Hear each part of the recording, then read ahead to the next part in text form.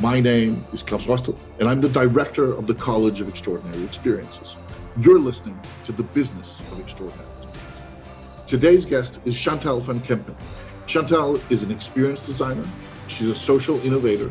She created something called the Order of the Round Table for the Ministry of Security and Justice in the Netherlands. And she's also a co-founder of something called Ondernemen met Ballen, which, even though my Dutch is terrible, I've been told translates roughly into entrepreneurship with balls. Chantal, welcome to the show. Thank you very much. Let's start there. Entrepreneurship with balls. And there's also something about taking action. Tell me about your company and what you do. Well, basically, we started this company because we noticed that a lot of companies, they have a lot of meetings and they talk a lot, but they don't take a lot of action. And we believe that if you want to swim, you have to jump in the pool, and you can talk about swimming or you can follow conferences, but then you still don't know how to swim. So that's why it's called entrepreneurship with balls, the balls to take action. So sometimes I guess your work is going into companies and organizations and getting them to actually do stuff instead of just talking about it. Yes, definitely. One place where you did this, and this is, I love the whole framework of it. So we're going to start there. The Order of the Round Table. Tell me about the Order of the Round Table. Well, the Order of the Round Table is a game we built for the Ministry of Security and Justice. And they had a problem with inclusion and diversity. They wanted to have a more inclusive company, but they didn't know how to do it. And they asked, can you build something? And then we started doing a lot of interviews, and we found out that inclusion wasn't really a subject. A lot of people felt they had to do something themselves. So we built a game around that, and it's called the Order of the Round Table. You mentioned when we talked earlier something about that. You said that when you asked them, they said, inclusion isn't my problem, it's somebody else's. Yes. And how did you change that with the game? Give me some examples of what you did. Okay, well, for instance, you have a lot of psychology where you see the movie that there's somebody on the street and nobody's helping, and you would think, well, I would be the person to help. Well, we put that in the game. So, like, they had to exclude a group, and then we just gave them the order, you have to exclude somebody. And everybody just did that. They just said, oh, okay, I'm going to do that. And then we said, well, where's your personal responsibility? You could say, I don't want to do this, or we're not going to exclude somebody, but they didn't. So they were shown in a very, very simple fashion that they were the people in the video not helping up the stranger. And it's hard to argue. One thing is seeing the video and saying, I would do it differently. But once you're there and you haven't, then I guess it's easier to be open to change once you've realized you're just as bad as everyone else. Yes, that's definitely our main goal. Yeah. Tell me something about the game design, the kind of the transparency and the whole round table courage and some of the things you did there, because I think that's interesting. Yeah, so we build a game around different values we think are important to create inclusion. For instance, courage, or showing compassion, or being open. And to create to make it visible, we used different like ball pit balls, and people could see how courageous somebody was, or how honest somebody was. And then to make it visual, it's easier that way to see how people have grown. So people would walk around with courageous balls, or with, as an example, or how, I mean, I guess they would be able to see them. Do they walk around with them like in a string on their neck? Or I'm trying to visualize it here and I'm getting interesting results, but I'm not sure they're correct. Well, we had it was like a circle, and in that circle there were different like transparent like pipes, and people could put their ball pits in, and then you could see from everybody how it would look like. Ah, okay, that way.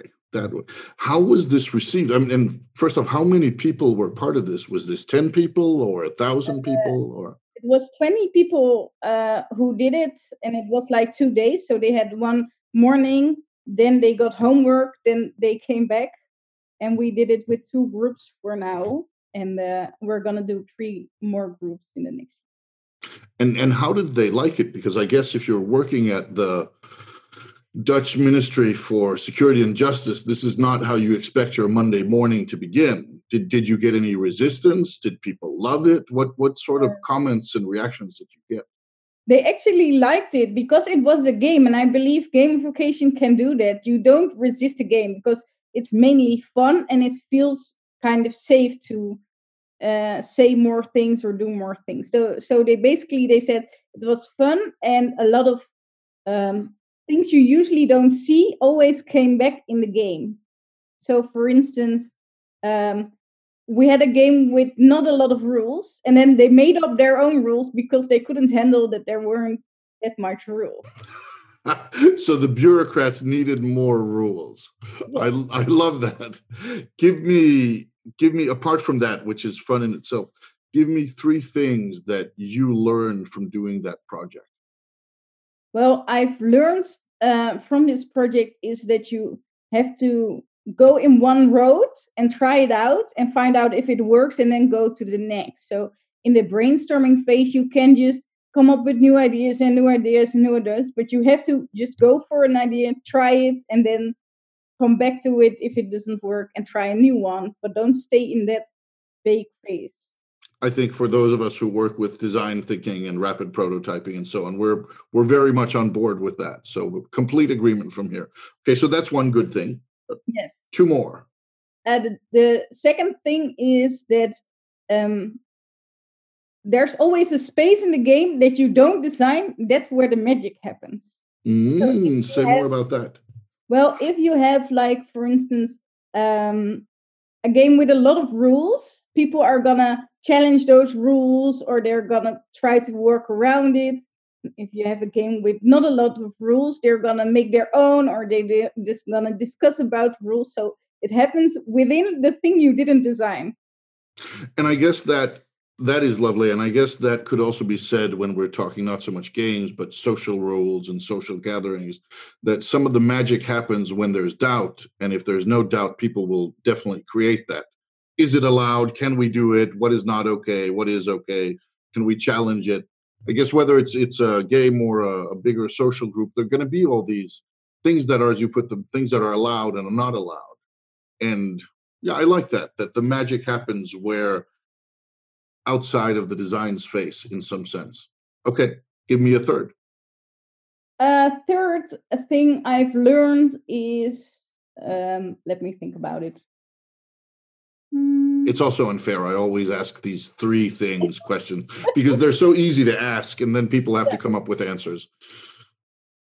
Well, what I also noticed is, like, you have like a good problem and a real problem. So you always come in with this problem, but that's that's never the problem. There's always something underneath it. What's the real problem, but they don't want to show it to you. Oh, so when they bring in the consultants, they say this is what's wrong. And it's never that's never the whole thing. It's always just scratching the surface for the real thing because they don't want to reveal the real pain. Or maybe they're not even aware of it. I think they're not aware of it. It's not that they don't want to show it, but it's usually the intangible that's the real problem. That is interesting. There's, just to stick with this sort of set of 3s, there's a thing that when I first was scouting your LinkedIn profile to kind of get some inspiration for our talk, there's a thing that I noted that I thought I have to ask about this. One of the, and that is that of the stuff you do, it says enthusiasm, humor, and a touch of brutality are used to bring out the potential power and talent of the participants. Yeah. Now, enthusiasm and humor, I get that. But I had to think, and a touch of brutality. Tell me more about that. Well, for instance, we wrote 2 emails. One was like a really formal email. It was for an invitation to join this game. We had one formal email that was like, okay, if you want to do something with inclusion, you should follow this game. And one was, well, there was a magic. I stuttered on a magical thing. There is a different loophole, and we're gonna invest in it. It was like very storylined email. And then we said, okay, you have to choose. We say you should do the storylines, but you can also choose the other one. And it was sent by like the highest director of the ministry. So it was going to like 3,000 people or something. And then they had to choose. And our, how do you call it? Our client first said, well, maybe we should do the safe one. And then the other one said, no, you said you wanted to do more storylines. And then eventually they chose the storylines. So that's the brutality fun. If you want to do this, you should really do this.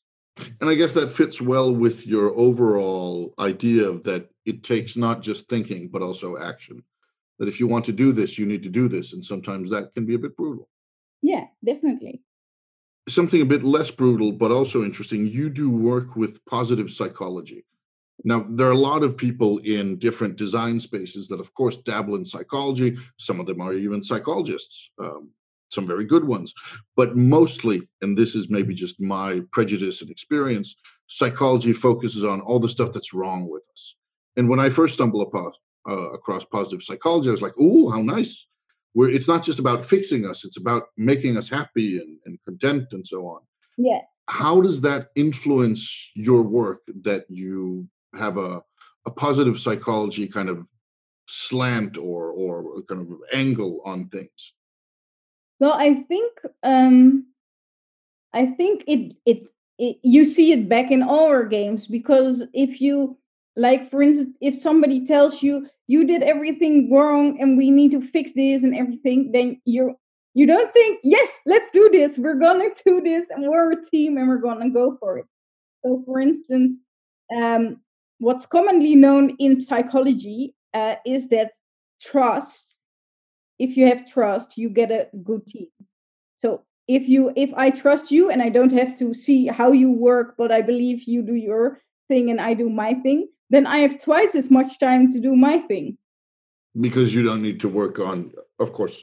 And I guess for some places there's a balance for especially big organizations, because if you're a small organizations, you usually work in a small trusted group. And yes, you and your co-founder in Ondernemen mit Ballen know this very well. You trust each other, you know each other. There's the personal trust. But Yes. if you have 1,000 people, you can't spend time developing that. So you need to have a sort of institutional trust that this guy is from division purple, so he's good enough. Yeah, that's correct. And when you talk with clients about this sort of thing, or when it comes to your actual work in the field, how do you feel, is it not a ratio, but how much should you spend on institutional trust, like trust the uniform, and how much on trust the person, getting to know the person versus getting to know the role? Does it make sense, or am I just I think the you can build trust on an institution. I don't believe an institution is a lot of people who work there. So you trust the people who work there. And it's hard when you have a big corporation, of course. But for instance, they did experiences in Google that if you trust your teammates, then you have like a 60% higher productivity. So if everybody would do that, then you have a trusted organization. I don't believe you trust like in some sort of magical ministry, for instance, but if you trust the people around you and you trust that they do the good things and everybody does that, then you have completed trust. I hear what you're saying. On the other hand, I mean, when you go to a doctor, I guess you go in there, your leg is broken, and you're saying, please help me, please help me. And then the doctor doesn't say, we need to trust each other first. How about we have a nice dinner and go to the movies and spend some time walking the streets of Amsterdam, and then maybe I'll fix your leg. I guess and that's what I mean by institutional trust, that you trust the role, even if you've never met the doctor. Yeah, that's true. That's true. Um, well, at this moment, I don't know how it's in your in your country, but the institutions are not very trustworthy at this moment.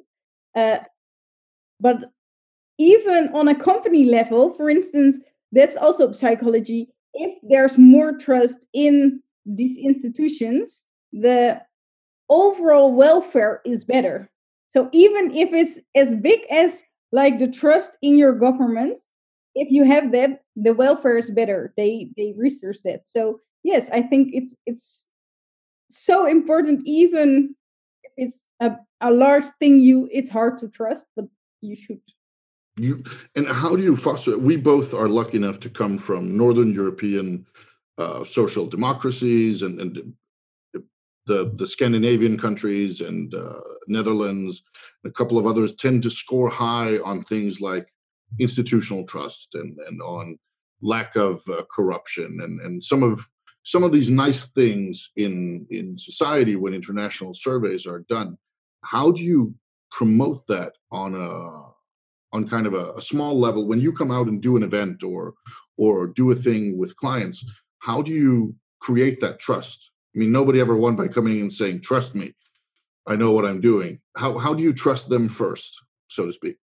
Well, always, I believe trust always comes with transparency and openness. So if I'm open and transparent and say, this is how we're going to do it, and for instance, if we have a new client and we haven't done it before, we're not going to pretend we've done it before. We're going to say, yes, we've never done it before, but we can try, and we're going to see how it goes. And that's how you build trust, by showing yourself totally. And then people can trust you back. That's a good segue that you didn't ask for, but now you're going to end up in the trap, because my next question is, when is it hard being Chantal? When do you just want to give up and do something else with your life? Well, for me, I've also trusted people and they didn't deliver, for instance. And then it was really hard to come back from it. But I still try to do it again and again. Because if I don't, then I will be cynical. But it's really hard if you're beaten down to do it again. So it's the challenge of getting burned and still walking into the fire, so to speak. Yes, yes. And that sounds beautiful that you still do it, but has this cost you friendships or colleagues or clients, or have you shot your dog in anger? I mean, when is it? I hope you haven't, but when is Well, there was a time that I was doing, like, I was helping everybody else. I was helping the whole world, but I wasn't helping myself. Yeah. And, like, for instance, I was working 6 days for other people, but I couldn't pay my own rent because I was so focused on the other world. Yeah, that the ideal of selfless service is sometimes forgets that there's a self that also needs a bit of service once in a while. Yeah, definitely that. Yes. I'm glad to hear that you seem to not be doing that at the moment, which is a nice improvement. Yes.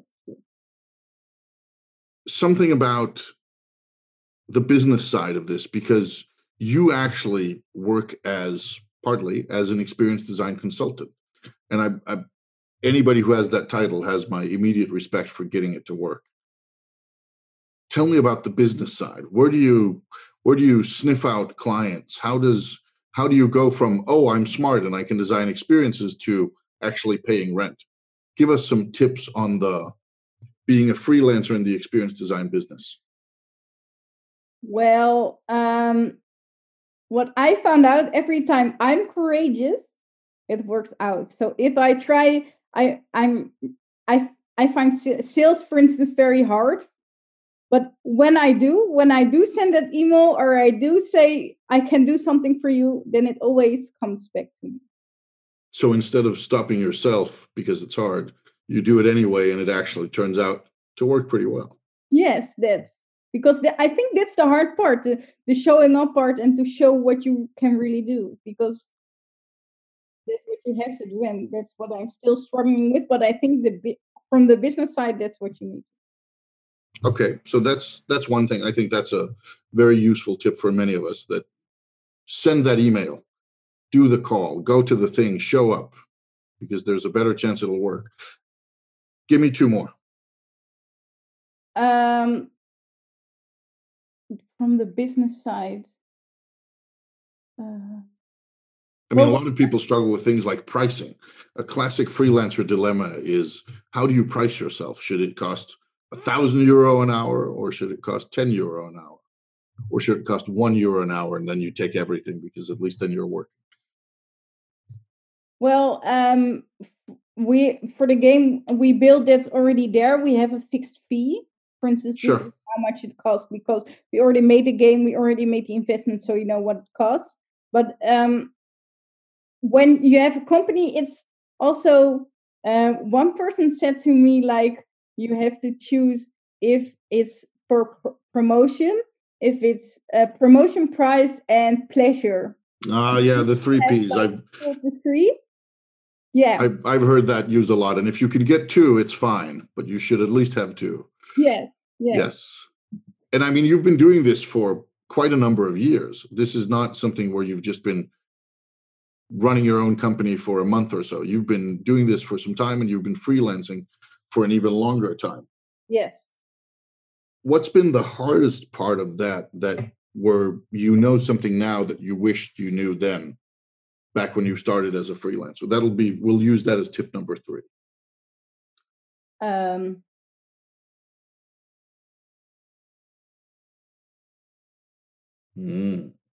I have to really think about it, but I think that it's always better to have one game done than 10 on paper. I think the number of kind of creatives and artists out there who are listening to this and hearing, yeah,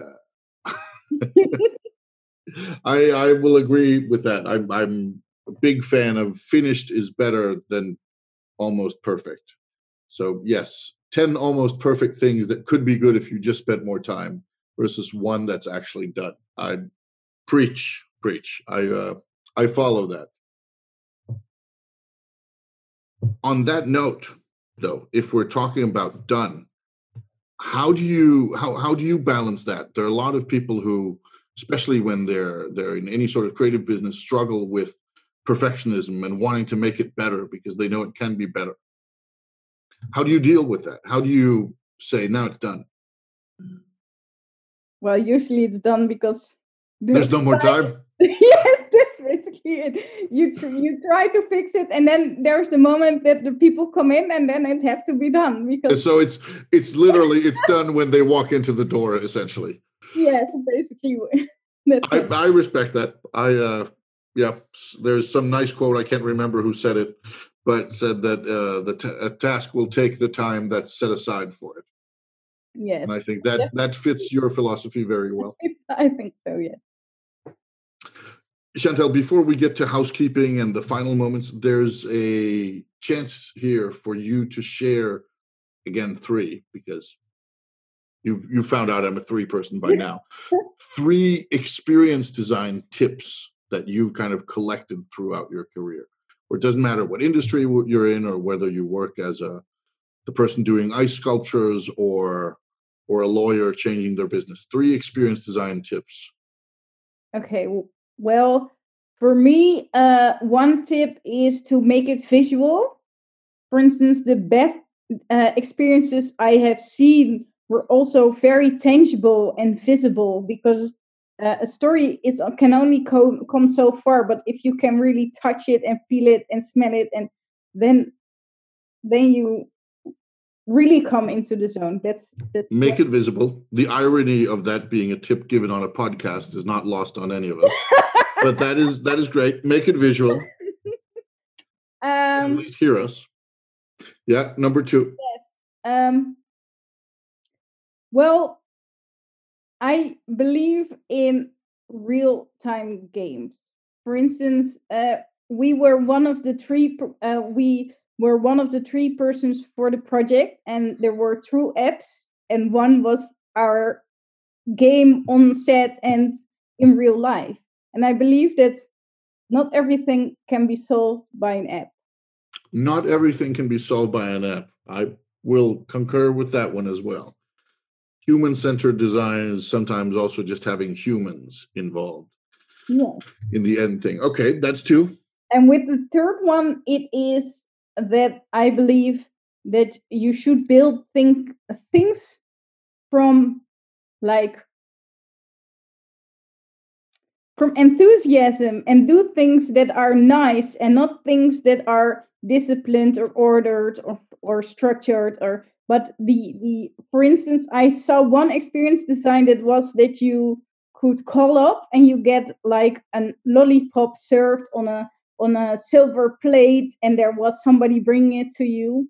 And then I thought that's really nice. And they said it was in a book, and they said, well, we could also put it next to the vending machine and people also would have ice cream, but it wouldn't be the same experience. No, that is true. Very, very, very true. One comes from experience and one comes from efficiency. Yeah. No, enthusiasm versus efficiency. I very much am on board with that. And it's also some of the things that I guess you've experienced as well, that when you come into some of these big organizations and you try to say, have a little bit more fun, live a little, instead of just looking at numbers, they look at you like you're some sort of alien. And then the moment they get started, they're like, wow, we're aliens as well. Yeah, it's true. Definitely. Rounding off from the alien metaphor, if people want to find you online or physically, where can one find Chantal? Well, mainly on LinkedIn, I think. So Chantal van Kempen. That's where you can find me. We have a website called ondernemenmetballen.nl, but it's in Dutch, so you have to.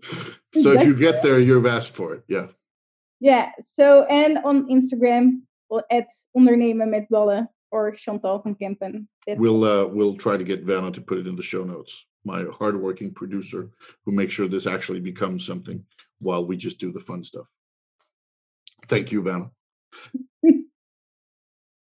At the end of this, I always let my guests take over a bit. So is there any question you feel I should have asked you, or any shout out you want to give to the world, or a rant, or maybe you want to read a poem?